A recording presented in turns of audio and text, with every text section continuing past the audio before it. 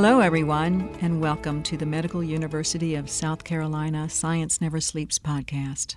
Our conversation today focuses on a developmental disorder that is frequently mentioned but poorly understood, autism, or more appropriately, Autism Spectrum Disorder, ASD. Fortunately, our guest, Dr. Laura Arnstein Carpenter, specializes in autism spectrum disorder and has much to offer us in understanding and clarifying this disease. Dr. Carpenter is a professor in the College of Medicine, Department of Pediatrics.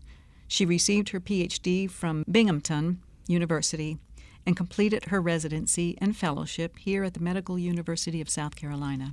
Welcome, Dr. Carpenter. Thank you for having me. Our pleasure. I would imagine any parent who is told their child has autism would feel the world has turned upside down. So let's see if we can diminish some anxieties and dispel some rumors. As someone with quite a bit of clinical and research expertise on this matter, how would you define autism spectrum disorder and how prevalent is it?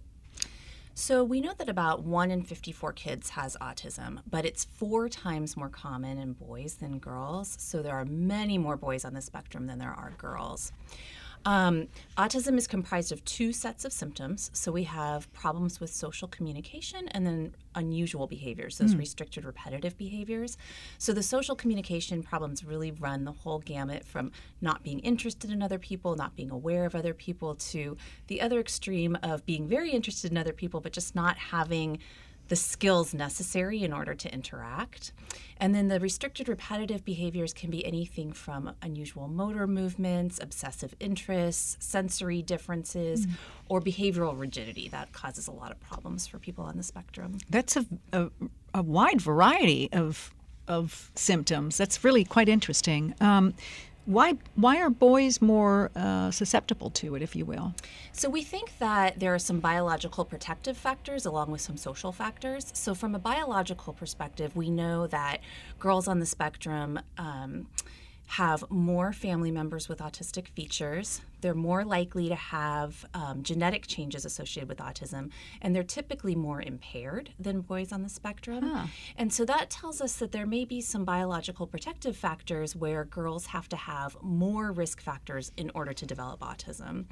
And then I also think, that there are some social factors involved. So, when someone sees a girl that's obsessed with Disney princesses, they might not immediately think autism. But when they see a boy that's obsessed with trains, maybe one of their first thoughts is autism.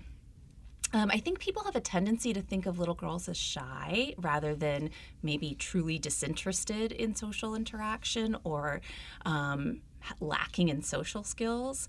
And then finally, I also think there are problems with our diagnostic tests. So if you know that, there are 4 times as many boys with autism as girls, then you have to think that our diagnostic tests were normed mostly on boys. Oh, wow. And so they're really looking for boy symptoms. And so I think there are some, true under-identification of girls along with the truth that girls just don't develop autism at the rate that boys do. That's fascinating. I had no idea.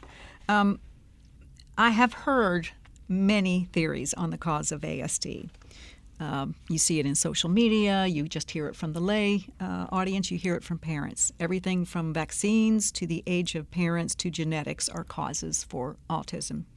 What are the common misconceptions and what does your research indicate? So first of all, there has been millions and millions of dollars spent looking at this vaccine-autism connection, and there really is no connection between autism and vaccines. And what you're seeing is our brains tend to look for patterns. So we tend to give our babies a lot of vaccines around 18 months, and that's when symptoms of autism first become apparent. And so, of course, you're going to see this correlation between giving your baby a vaccine and your baby developing symptoms of autism, even if it's not causal. We know that autism is caused by a variety of genetic factors and environmental factors. And we have a much better understanding of the genetic side than the environmental side. So from a genetic standpoint, there are more than 150 single gene changes that seem to be associated with autism. And then 150, say that again, please. There are more than 150 single gene changes that are associated with autism, more than 20 what we call copy number variants associated with autism. But the amazing part is that we think that there are 100 more to still be discovered. And the truth is that most scientists at this point think that we're not just looking at one autism, we're looking at multiple autisms, and that there are many different pathways to autism, and that if we can kind of figure out which pathway a specific child took, then we could do a better job of matching a treatment to their type of autism. Is that almost like, to clarify in my mind, is that almost like there is the big word cancer, but then there are many cancers and they all have different treatment options and they have different causes? Yeah. So it's the same idea as like a precision medicine or personalized medicine. Right now, when I make a diagnosis of autism in a 2-year-old, I'm pretty much making the same recommendations for every single child, with some small variations. And we know that not all the treatments work for every child, but we don't know which treatments are going to work for. And so if we can figure out all of those different genetic pathways, then I think we could do a much better job of supporting kids and supporting families. So the other side of things, that's the genetic side. The other side is the environmental side. And we know that there are both genetic and environmental factors because we have identical twins who are what we call discordant for autism, meaning that one has autism and the other doesn't. It's very rare, but these are babies with the same genetics who are coming out with quite different what we call phenotypes, presentations. And so we think in those cases that there are some sort of environmental causes going on that, potentially change the expression of genes. So some of the things that we know for sure are that older parents and particularly older dads have a much higher risk of having a child with autism. And we know that being born early confers a risk of having autism, so being a preemie. But there's so many other risk factors that we don't understand, like what could cause those genetic changes in the environment, and what we even mean by environment.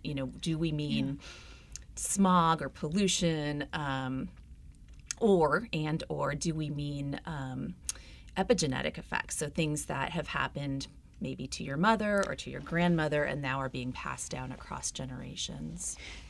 Who does that kind of research? Is it a neurologist? Is it a who's doing that kind of research into what's happening physically?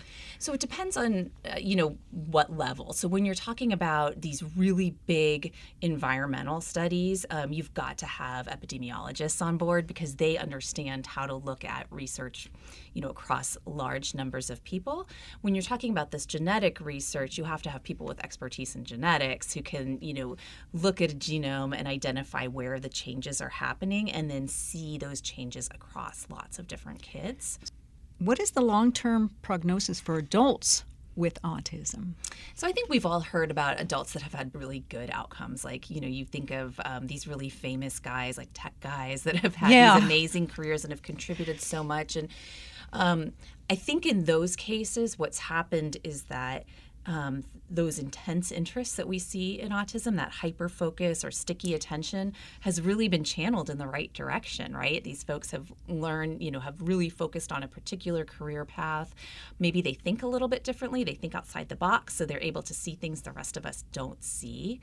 But the truth is that a lot of my patients are still really struggling in adulthood. And so, it's not that their symptoms get worse over time. In fact, most people with autism are continually making improvements. They're learning social skills.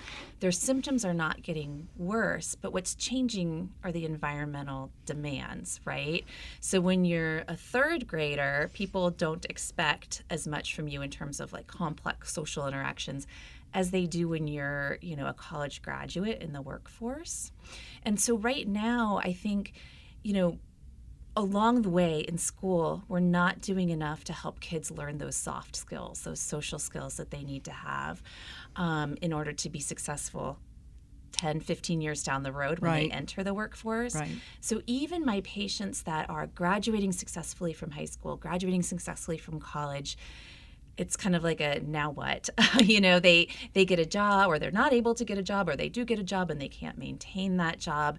And certainly there are some innovative programs out there to try to support those kids, but it's not nearly enough. And you see a lot of people on the spectrum who are either completely unemployed or dramatically underemployed. So we're talking about a person with a, bachelor's degree in computer science who's stocking shelves at Walmart, Yeah, that's really tough. And I think, especially in adults, we also have this problem of under-identification, right? Because 20 years ago, we thought of autism as this very narrow disorder where kids were extremely impaired and had these very specific, sets of characteristics.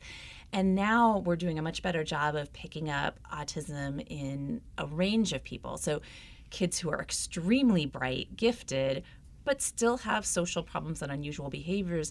And then kids at the other end who have pretty significant cognitive delays. I think in the past, those delays would have overshadowed the symptoms of autism, and now we're recognizing autism in those folks as well. But if you're talking about, people in their 20s, 30s, and beyond, the chances that they would have gotten a diagnosis as a kid are very low. Wow. So that makes it even harder to get support services, right? If you've never even been diagnosed, there's not a lot of people out there who do adult diagnoses. So I think there are multiple facets to this crisis. The fact that there's not supports available, particularly for people who don't have intellectual disabilities, right? If you have an intellectual disability, there's a whole system that can help you get jobs and get supported employment. But if you don't have an intellectual disability, those systems of care aren't there. Then you don't have a diagnosis. You're certainly not going to get access. You might not even know that you don't have a diagnosis and that something else is going on. Perhaps you've been told your whole life that, you're just a bad person or that you don't try hard enough. And so when teens and adults get a diagnosis for the first time, usually the response is incredible relief. I would imagine. I would absolutely imagine. How do you go about diagnosing? So let's start, at the point of first concern, you want to go talk to your pediatrician. They're always going to be your first contact. And your pediatrician should be able to get you to a provider who can do further evaluation. If this is a very young child, you do not want to wait to get a diagnosis in order to start treatment, right? And so, some of our wait lists are 6 months, 12 months long. Wow. So you don't want your child just sitting around not getting help during that time. So in South Carolina, you can refer, anybody can refer a child under 3 to a program called BabyNet, where kids can get free early intervention without a diagnosis. And then if the child's over 3, they can get referred to their local school district. Okay. And we have special education teachers and therapists who are trained to help kids with autism.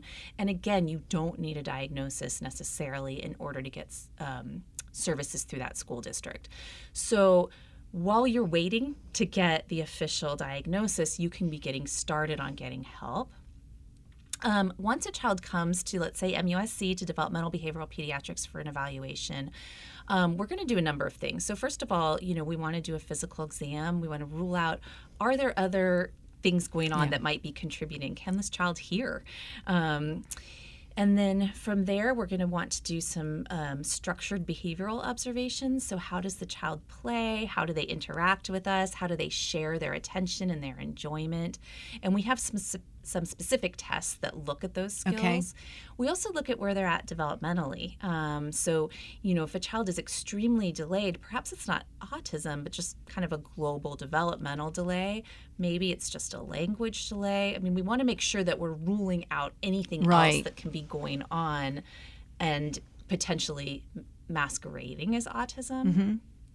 In older kids, I think it's really important to get to a specialist who has expertise in how autism presents in older kids, if it's sort of your first diagnosis. In older kids, if it's a first-time diagnosis for a teenager or for an adult, you really want to make sure you're seeing a specialist who knows how autism presents in teens and adults. And that's particularly true if you're talking about a teenage woman or teen Right. girl or an adult woman, because a lot of people just haven't had that experience, and what you're looking for in a child is going to be very different than what you're looking for in like a teenager or an adult, and so that might be a different skill set. Okay, that's good to know. And I do know I have some friends who have an autistic child, and I think he's almost 30 now. But back in the day, they couldn't identify what his problem was, so they never had access to the resources they needed or the funding, government funding to help in certain matters. And finally they've got that. And it's kind of a tragic situation. So what you're suggesting is really important for folks. Is the moment they think there's any kind of issue, go ahead and get all the testing and evaluation that you can. It's definitely worth it. Yeah, we've gotten to the point where the autism diagnosis is kind of a very high stakes diagnosis.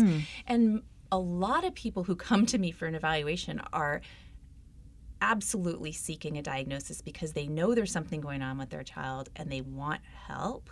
And sometimes if you don't get the diagnosis, then no help is available. Right. Which, shouldn't be the way our system works, right? Every child should be able to get the help that they need. But unfortunately, we've designed this medical system where you have to have a very specific diagnosis in order for your child to get certain therapies. And so it's become a very high-stakes situation. I can imagine. What are some of the earliest signs that your child might be at risk for autism? So what's really interesting, we have this whole area of research where they have followed kids at 3 months, 6 months, 9 months, 12 months, and looked at what some of the earliest symptoms of autism might be, and tried to figure out like what distinguishes those kids who go on to develop autism from those kids who don't. And what's really interesting is that there doesn't seem to be any reliable at least behavioral indicators prior to 12 months of who's going to go on to develop autism. So it's really hard, at this point we cannot make a diagnosis of autism in a 6 or 9 month old baby. Maybe someday we'll be able to. I hope so, because I think that would change a lot of things. But at this point, where you really start to see those trajectories divide is around 15 or 16 months. And at that point, a lot of what you're looking for is social interaction. So, your 15 or 16-month-old baby should be looking at you with warm, joyful expressions, making eye contact, imitating facial expressions, even if the baby's not talking yet. And then we're also looking for gesturing.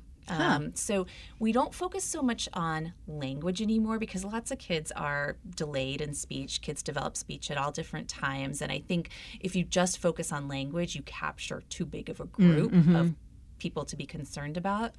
But even kids who are delayed in speech usually use gestures appropriately and actions with objects. So when I say gestures, I mean things like blowing a kiss, waving, saying shh, and pointing seems to be particularly important. So, when you want to point something out to your child, when you want to share your attention and you point at something, they should look at what you're looking at by about 15 or 16 months. And then they should also start to share their interests with you in the same way. So pointing at things that they want or pointing at things that they're interested in. So if your baby's not pointing at 15 or 16 months, if they're not looking you in the face, if they're not following if they're not following your point, if they're not responding to their name, those are all huge red flags for autism. Doesn't mean it's necessarily autism. There's lots of things that we want to look at and evaluate. But certainly reason to go talk to your pediatrician. We do ask that all pediatricians screen for autism at the 18 and 24-month visit. Okay.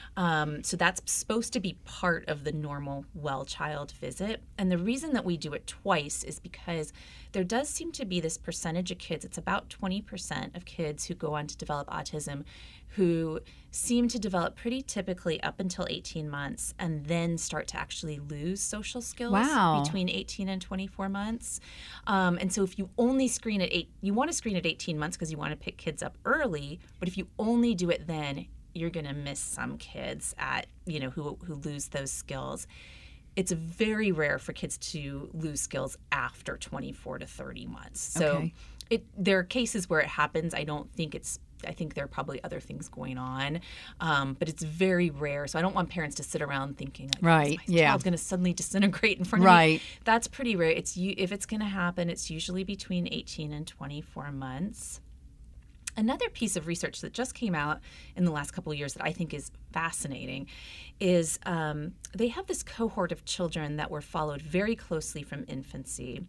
And they found that there are kids who did not meet criteria for autism at 3 who did go on to meet criteria for autism at age 8. Really? So it does seem like there are some kids whose symptoms are so subtle that even when they're evaluated by the greatest experts in the world, those are the people doing the study, they were still missed at 3 and then picked up later.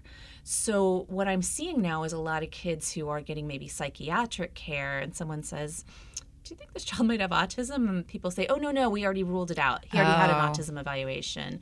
But I think it's really important to circle back and perhaps, consider whether it might be autism, even if it's a few years down the line. Does that suggest that if it is autism down the line, that it's a very subtle form of it? I mean, or does it come on pretty strong? Can it come on pretty strongly in between? No, I think it's in those cases it's usually a more subtle form. And like I mentioned earlier, so much of impairment is dictated by our environment. Yeah. So like I have terrible handwriting. If I were forced to handwrite all my research reports, I would be incredibly functionally impaired.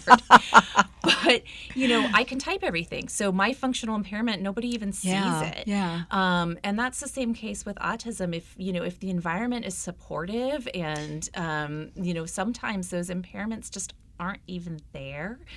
But it's when the child gets to a transition. They go to middle school, they go to high school.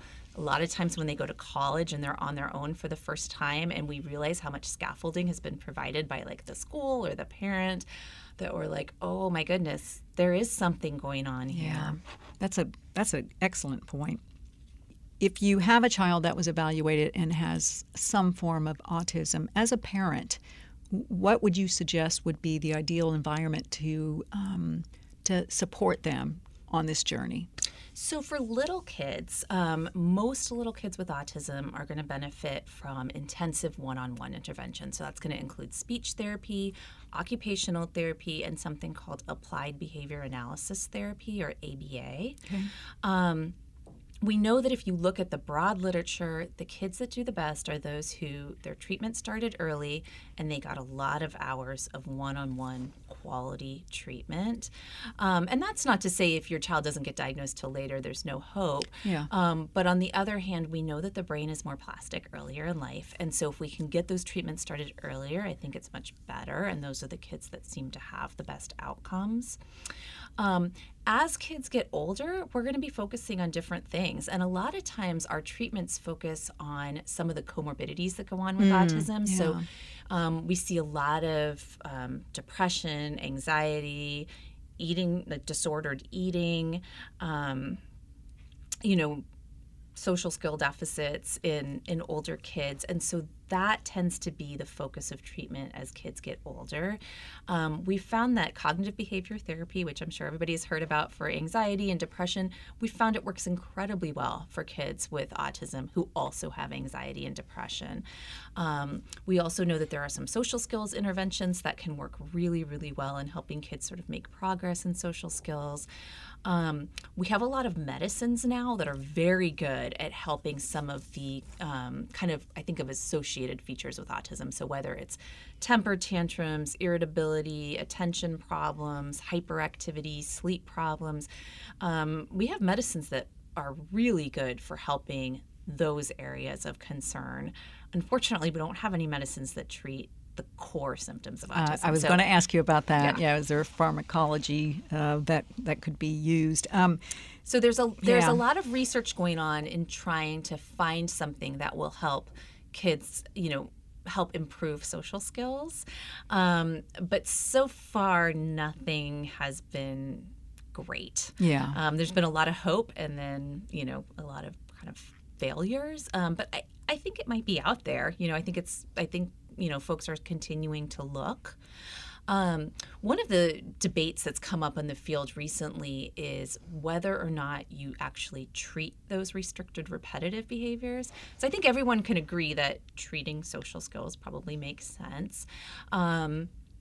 But the treatment of those restricted repetitive behaviors, do we want to decrease hand flapping, and what difference does it make? Do we want to treat intense interests? Is that going to make a difference in the child's life? And I think it really comes down to functional impairment, right? Like, if it's a symptom that's getting in the way for the child, then we want to give them relief. If it's something that is uncomfortable for them, that they don't like.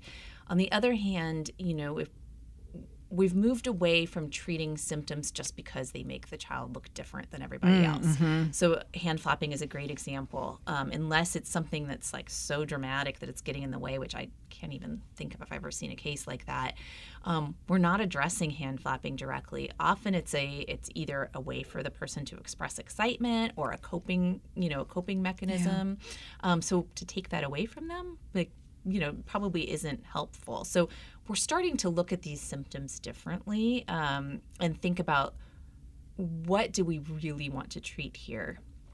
Eye contact is another one that's real controversial. Like, should we be forcing kids to make eye contact if that's something that doesn't come naturally to them or is maybe painful for them? I think there's a lot of people who would argue that teaching children to make eye contact is really for the benefit of everybody else and not for the benefit of that particular child. I think as a parent, you hear what the expert says, but you're saying, yes, but my kid, socially everybody makes fun of him or something, and so their natural inclination is probably to protect or to insist on certain things. So how do you talk to a parent like that who probably already feels some guilt? My child has autism. What do I do? How did I make that happen? Until they understand better what the disease is about. How do you help a parent cope with that when you're saying, hey, this is a comfort to him to flap his hands, and the parent's going, but it makes him look socially awkward, and people make fun of him and then make judgments about him. So how do you deal with that? I think parents are at different points on their journey with autism, right? Like, a lot of times when parents come in with their 18 or 24-month-old baby, they're ready for that baby to be fixed. Yeah. I want this to be over, and can you tell me exactly how long it's going to be till this whole autism thing is done? By the time you get up to 5 or 6, you're at a very different point. Now you've had a chance to see your child's strengths and what makes them unique. And sometimes there are things that you don't want to change about your child because, you've realized that this is like, these things are gifts for them. And so I think, people are at very different points, kind of on their journey. The point where I see parents getting really anxious is around the transition to middle school.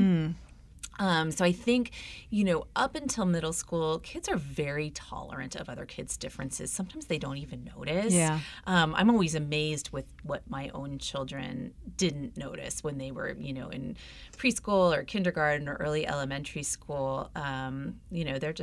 They're just other kids to them, And now that we mainstream so many kids with disabilities, there are so many kids that are different in so many wonderful, unique ways already in the classroom. Things tend to shift a little bit at middle school, and that's if you're going to see bullying, that tends to be where you start to see it. And so as parents approach that transition to middle school, there's a lot of anxiety, like, oh my gosh, we still have all these difficulties. Like, how are we going to support our child and sort of make things better? So I think you kind of have to target your conversation to where the parent is and what their goals are for their child. That makes absolute sense. Does MUSC have any kind of program where you consult for the educational system? It's really tricky. The public education system is at a point where they can't allow external people to come in because we haven't gone through their vetting, which is very similar to how MUSC is. It's not like we can just bring in anybody off the street and have them observe us or consult with us. They would have to go through our vetting process. So it's true in both settings, but I used to do a lot more in-school observations and attending IEP meetings, and that's become a lot harder as schools have sort of tightened up their policies for for very Yeah, reasonable sure. reasons. But I think what's happened, partly because of that, is that children's therapeutic programs have become very fragmented. So you have, your speech therapist who's working with the child outside of school, and the speech therapist is working with the child inside of school, and then you have their ABA therapist who's working with the child outside of school. And none of these folks are necessarily talking to each other. And I have definitely seen cases where one therapist is working really hard on signs, and another therapist is working really hard on some other augmentative communication system like an iPad. And the parents have no idea how the iPad works because they've never been shown how the child works on. So everybody is doing something different. And when you're talking about a child who already has difficulty learning, right? We know that this child takes longer to learn. We need to be more thoughtful about their time, and make sure that we're all coordinating, that we're all using. If we're going to use signs, we all need to know the signs the sign language that child is using, so that we're being respectful of the time that they have in therapy. So I think, there are lots of protections in place for people's privacy, both in the hospital setting and the educational setting and the therapeutic setting, but sometimes that gets in the way. Sure. There's also not insurance funding for folks to collaborate with each other. Oh, wow. Right? I didn't even think about that. What insurance is going to pay for me to sit around with the school, to sit around with a private therapist, and all come together and come up with a sort of cohesive treatment program for a child. It makes sense, yeah.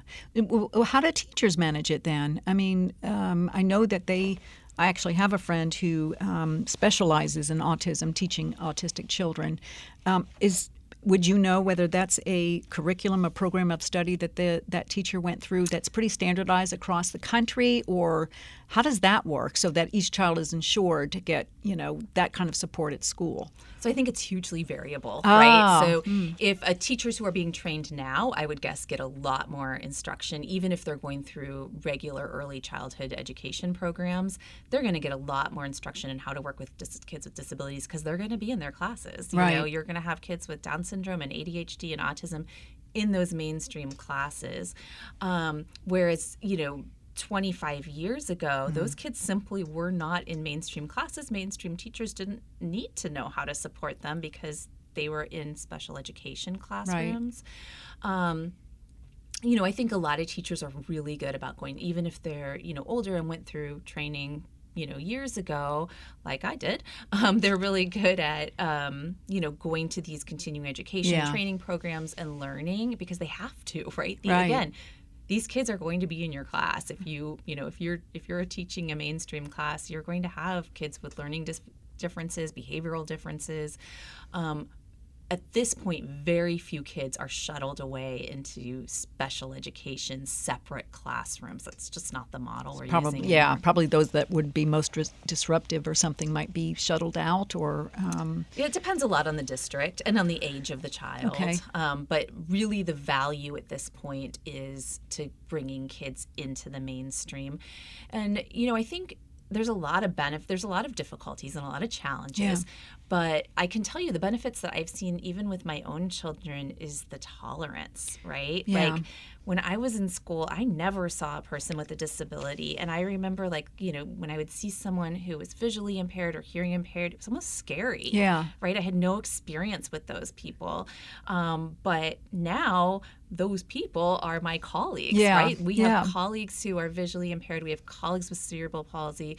I have many colleagues with autism because of what I do. I have friends with autism. And so my perspective has changed through that exposure. And I'm so thrilled that for my kids, that's been baked in from the beginning of their education. And I'm not going to pretend like there's not problems with, mainstreaming kids. There are certainly challenges, but there are real benefits. Absolutely. And for the autistic person, because I can imagine if they feel a certain amount of acceptance, that can only help them as they move forward on that journey of autism and whatever treatments they're getting.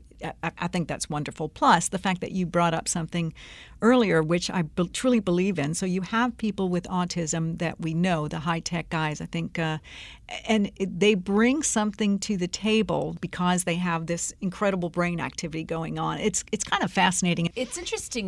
We used to think that autism was that savantism, which is what Dustin Hoffman had, right? right? Like, remember how the matches fell over the floor and he's like, there's 154 of them or something. Yeah. We used to think that savantism was very common in autism, and it's turned out that it's no more common in autism than it is in the general population. Oh, okay. So in the general population, you do find people who are just amazing and can look at matches on the floor and count how many they are. What's more common in autism is that you have a specific focus on something. So if your focus is on maps, sometimes you get a high level of achievement in the area of geography and knowing about maps.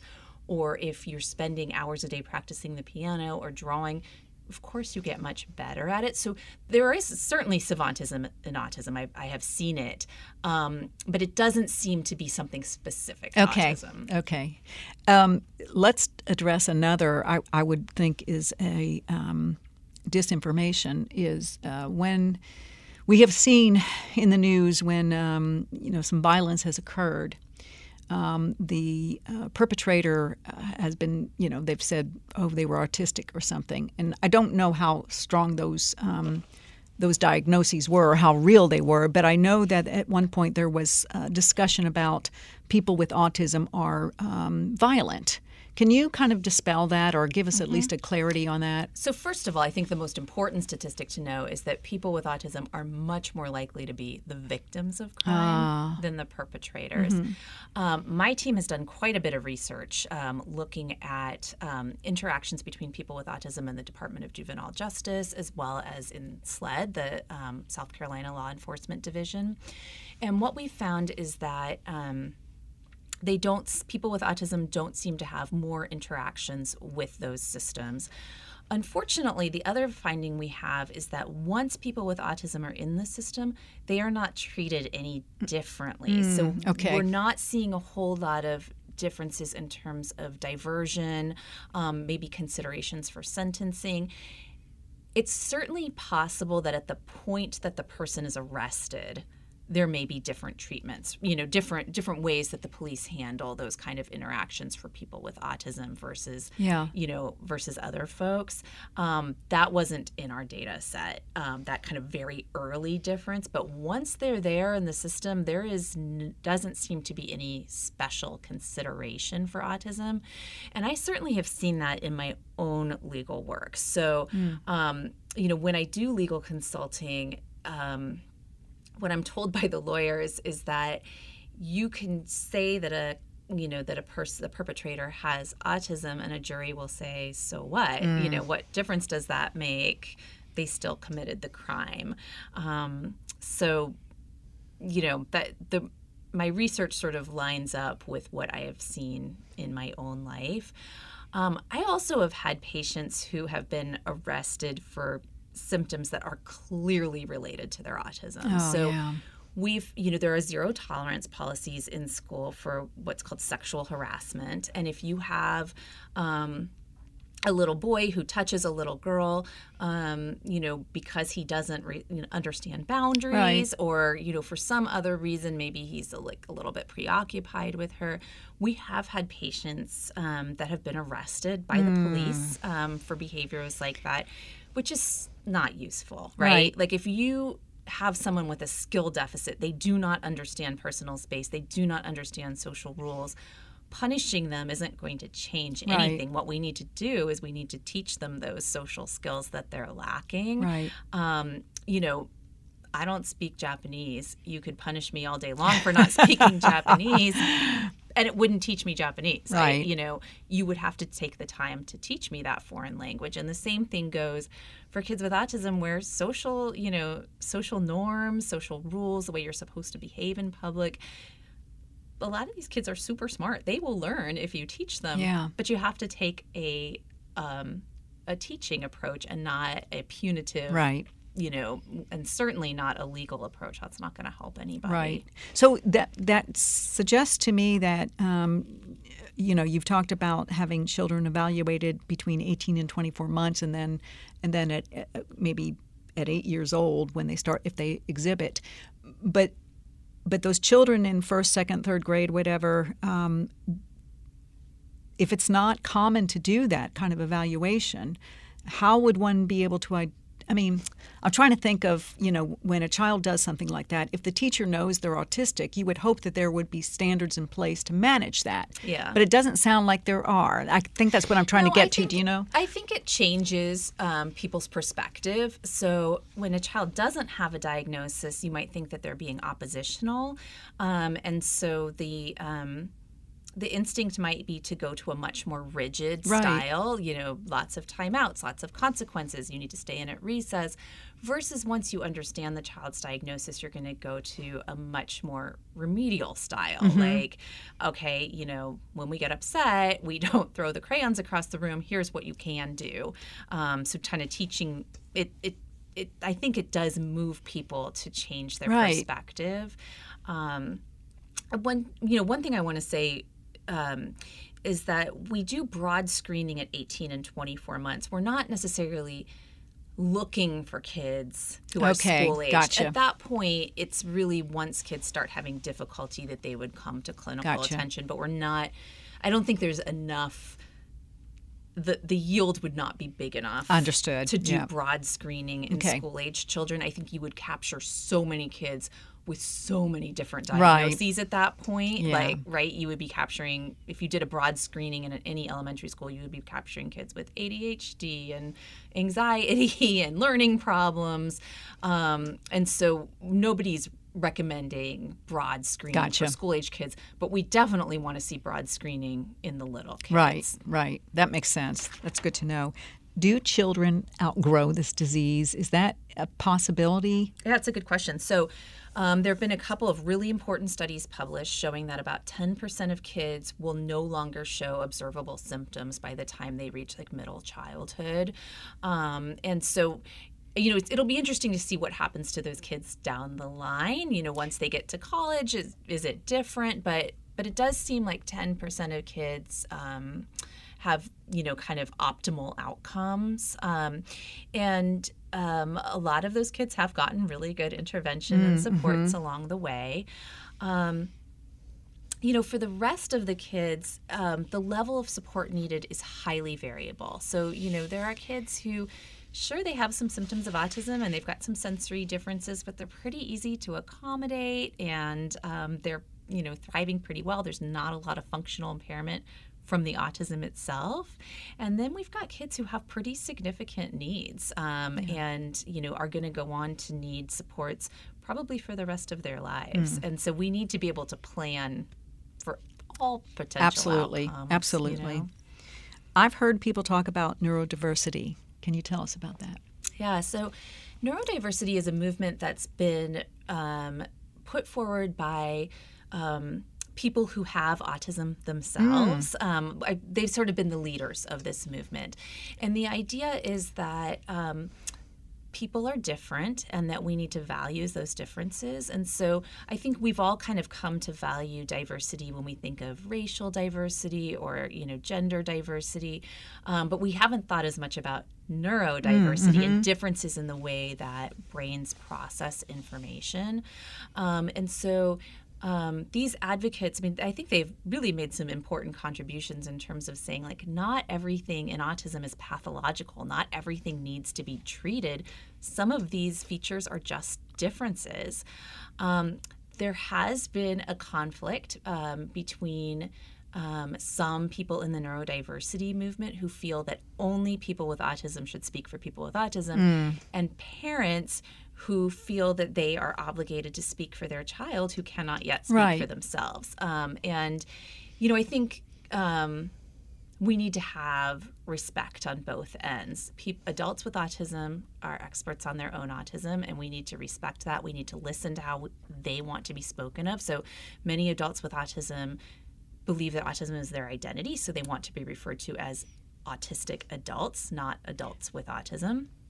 On the other hand, parents are also experts on their own children, and they know what their children need, and we need to have respect for them as well. And so I think right now there's, it's just growing pains and having those groups of folks listen to each other because they both have important things to say. Yeah, absolutely. We spoke very briefly about this, but can you kind of expand on any breakthrough discoveries in terms of treatment, either behavioral or pharmaceutical? Anything specific that you could share with us that may be new on the horizon? So, I think that the mainstay of treatment for small children is still that intensive behavioral intervention. We're looking at different models for delivering it. So there's a lot of folks who, reasonably say that a model of having 40 hours a week of one-on-one treatment is not sustainable. How are we going to pay for all of that? Now, certainly there are people who, researchers who will look at the economics and say, yes, it's very expensive at age 2, but the lifelong savings are well worth it. But in response to that, there's been some other models that have been developed looking at group treatments. So one of them is the Early Start Denver model. They have a really nice parent training component, a preschool component, and it's less of a focus on that one-on-one 40-hour-a-week that you see in more traditional ABA. I haven't seen a lot of Early Start Denver model, any Early Start Denver model here in South Carolina yet, but I would imagine that it's coming. And, part of the benefit is that it is something potentially more feasible and less expensive to be able to deliver. It always feels crazy to talk about cost when it comes to that's such a hard, right? Like, you're absolutely right. If I don't know where to fall on that. I mean, I want to devote all the resources we can to helping young kids and not have to consider cost, especially because we do know that, the cost savings in the long run can be astronomical, right? Right. And not only that, the social benefit, the productivity, the contribution to society is so much more enriched when these folks have this opportunity, this chance. COVID, how has that affected children being treated with autism? Is it harder to do like telehealth with them or even teleeducation with them? Yeah, it's been really interesting. I mean, I think it's just like any other child. Some of my patients have thrived with being at home, and like we've taken away that social component. Now, I don't know how good that is for them in the long run, but school can be a very stressful place for a person with autism. And so if you can learn at home, some of my patients have been super happy. On the other hand, those kids with more significant needs are not going to benefit from telehealth type of treatment. They're not going to be able to sit behind a computer and listen to a teacher. I feel like we've been pretty lucky in South Carolina that the majority of therapists continued to see their patients right through the worst of the pandemic. That's impressive. And our schools did a good job of getting our kids with disabilities back into school, which I think was the right decision, because otherwise they would have had an entire lost year. So I think in South Carolina, I feel that we've actually handled the pandemic really well for kids with disabilities. I think where the difficulty comes in, there's lots of difficulties, but I've had a lot of difficulty as a diagnostician. There's been a delay in referring kids. And then once they come to see me, it can be really tricky because many kids have not been in a structured preschool setting. And so I'm missing this whole wealth of information that I normally would have on kids who are coming in. And so all I can rely on is how the child is doing at home and how I see them in clinic. And I'm not getting the information from the community that I would normally have. So I think long run, we're probably looking at delays in identification, which is bad. And I don't know what the trickle-down effect from that is going to be, but it has been interesting to see the kids who have kind of thrived in the pandemic conditions. I love that. I'm glad to hear that there is some optimism there. Some silver lining. Yeah, for sure. So let's discuss the research. This is Science Never Sleeps. Tell me about the research going on in autism. So we have a couple of really exciting studies going on here at MUSC. One is called SPARK. This is a national study. We are looking for all of the genetic pathways to autism. So our eventual goal is to get 50,000 people with autism as well as both biological parents and sequence their DNA to understand, what is causing autism in different people with different presentations. South Carolina has been an incredibly successful recruitment site. We've been running this study for about 4 years here in South Carolina. We've had so many people participate.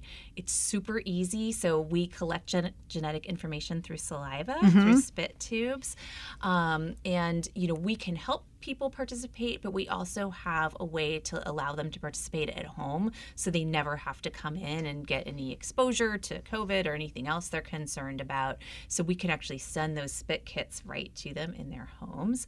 So that's one study that I'm really excited about. And we definitely need more diversity in that study. Right. Just like, any research study needs diversity, but particularly genetic research, right? We need, people of color. We need people of different socioeconomic backgrounds. So those are, we're looking for everybody at this point. And then the other studies that we're just getting started right now, we have a number of studies looking at using telehealth to deliver treatment to kids who either are low SES or live in rural areas where it's hard to get access to good treatment. Right. So we're using a treatment model called parent-child interaction therapy, or PCIT. And the goal of this treatment is to help parents manage behavior. So we're not fixing autism, but we are helping parents with, the temper tantrums and the defiance that you sometimes see in young kids. And so we just wrapped up one study looking at that, and we're starting 2 more looking at how to deliver that treatment right in people's homes, and people love it. They love that they don't have to, in order to get therapy, they don't have to get in their car, drive all the way to MUSC, find parking. We are there. You bring it to them in their home where they're struggling with their child. Right. So I really believe in this treatment model, and I think it's going to be very successful. Can you tell us how those who would be interested could learn more about these clinical trials? Yes. Please call us. We are standing by.